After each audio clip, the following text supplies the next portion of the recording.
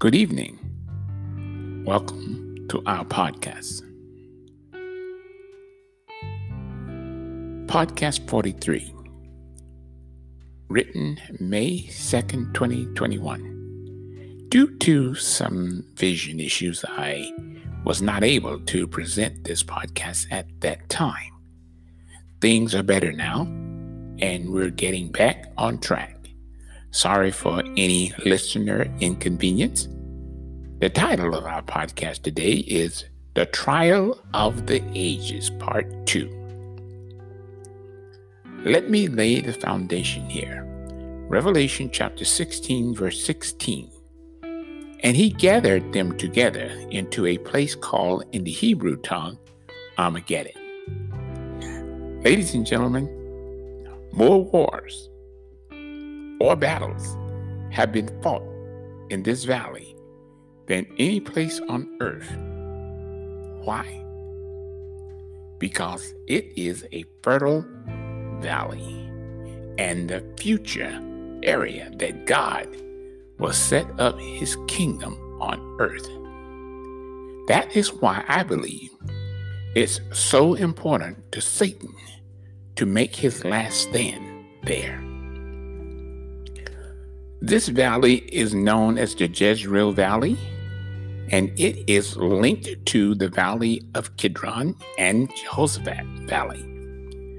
Joel chapter 3 verse 2, the Lord says, I will also gather all nations and bring them down into the Valley of Jehoshaphat, and will plead with them there for my people and for my heritage Israel, whom they have scattered among the nations and parted my land.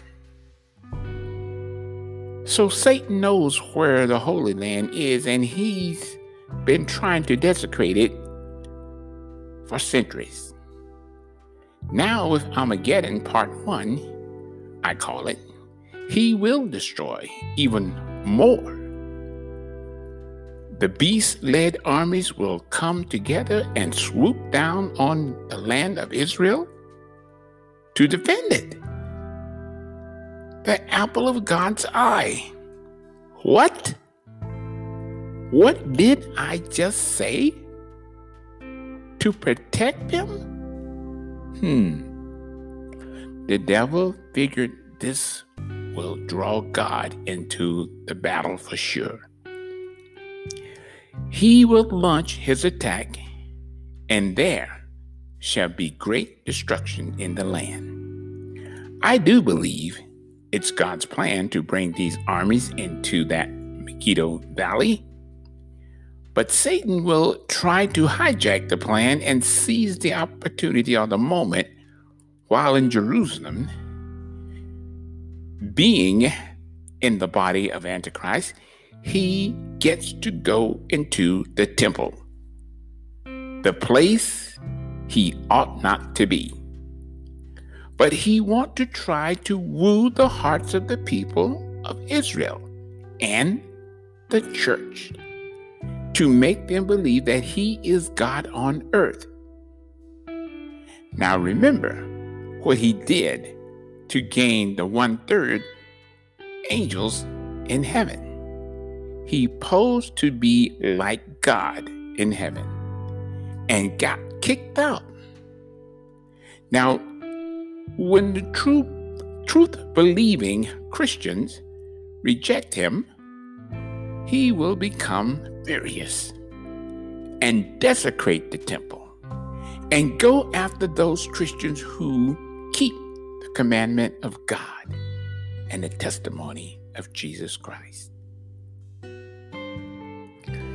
It is believed that he will have our Western beastly power supporting him as he take a stand to defend Israel.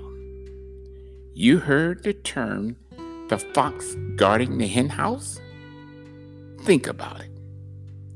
Why would Satan protect God's people Israel unless he had an alternate motive? This will appease his base. Remember that? Those who are marked bearing a Christ-like banner. Consider this. If these other nations wanted to attack Israel, they could have done this at any time. Except, I believe that God is holding back these forces until the time of the end, when he will allow them to be led by Antichrist and or Satan. Satan will be behind both factions, those nations that's attacking Israel, as well as the Western nations that's protecting Israel. Yes, you heard me right. He's burning both ends of the candle, so to speak. By being in control, he can propose his treaty in the middle of the week. In other words, you can easily make a treaty with yourself when you're controlling both sides. You stop the war, reevaluate, you write up this worthless treaty just to win the favor of the people. This thing couldn't be better than melted ice cream rolling down a kid's hand on a hot summer day. Antichrist enjoys this setup. He gets to treat himself. At least it appears that way. These earthly forces are being allied and aligned with Antichrist and guided by Satan, only seek to befriend Israel and the church. Daniel said, "And he shall confirm the covenant with many for 1 week. And in the midst of the week, he shall cause the sacrifice and the oblation to cease. And for the overspreading of abominations," remember that word, "he shall make it desolate, even until the confirmation and that determined shall be poured up on the desolate." Daniel chapter 9:27. Daniel chapter 9:26, though, speaks of this war leading up to this peace treaty. Many say history repeats itself. Well, I want you to look at these two verses, and there's a capital P for prince, and there is a small letter P for prince. One refers to Christ. The other refers to Antichrist. The reason I say this, notice the actions that follows the word. Read it. Daniel chapter 9, 26 and 27. But having much irritation of these two witnesses and the true church, Satan is going to go ballistic, starting with the desecration of the temple, killing the two witnesses in the middle of the week, yes, in the middle of the week, and seeking to destroy every child of God he can. With great persecution, that's when God steps in and intervenes with the standard against him. Just keep in mind, a day is a year, and during the seventh week span, or 7-year war, he strikes a peace deal, if you will. So 3.5 years or 3.5 days, whatever you want to look at, is his blissful future is introduced. He introduced this blissful future, peace and prosperity. But wait, then he goes on the attack, right in the middle of his so-called peace treaty. Satan with his evil angels and the wicked leaders and our beasts, however you want to look at them, powers of the earth will go in attack mode. I believe that Satan, with his alternative motive, think he can fend off Christ, as he will refocus the battle toward heaven and turn all this earth's weapons of mass destruction toward heaven to try and stop Jesus Christ from coming back. You believe that? It's possible. For he knows Christ's return brings him closer to his demise and destruction. At that time, a mighty angel will come and take Satan and lock him up in the bottomless pit. The wicked men, they all will try to hide in the rocks and caves.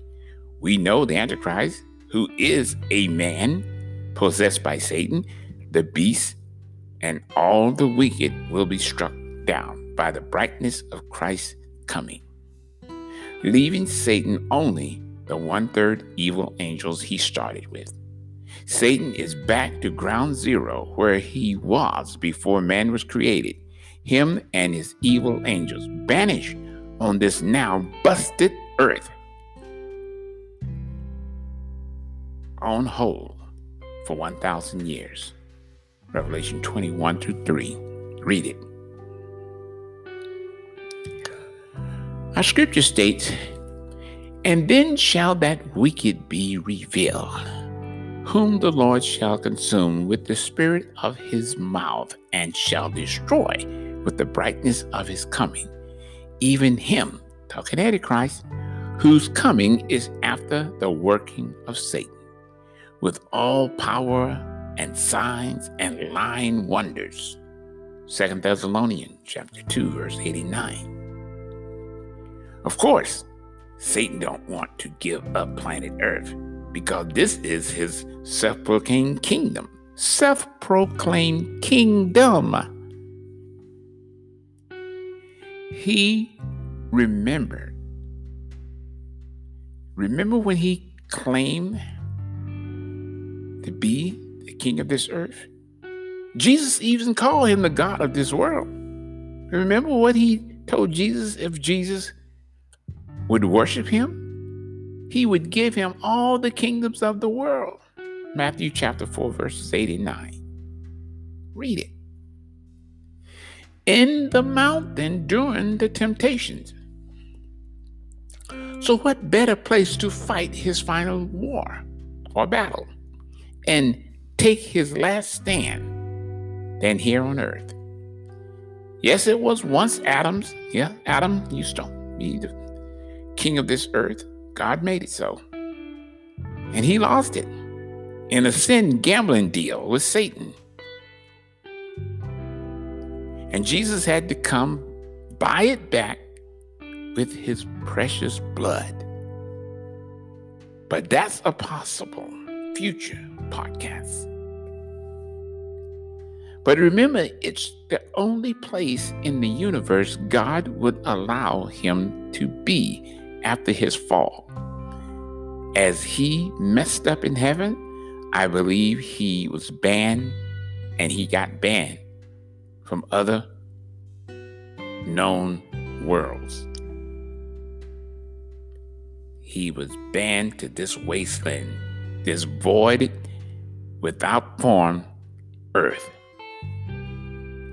When the 1,000-year trial begins, Satan and company gets to think on their punishment, judgment, and the many years of destruction, chaos they have caused here on earth. Even time to plan their final attack on the New Jerusalem when it comes down to earth at Christ's third and final return. Meanwhile, Jesus and the saints will judge them and all the wicked dead from the beginning of time. By the way, ladies and gentlemen, this last ambition of Satan to war against the holy city and God won't be much of a war. Christ will announce their judgment at his return. All the wicked, including Satan, evil spirits, sinners, from the beginning until his second coming will have been judged. Christ's third coming is their punishment and judgment. Revelation chapter 20, 7-15. Read it. This concludes our podcast. If you or someone you know have need of prayer, contact us at heavensprayerlink.com. We'd love to pray with you. God bless you.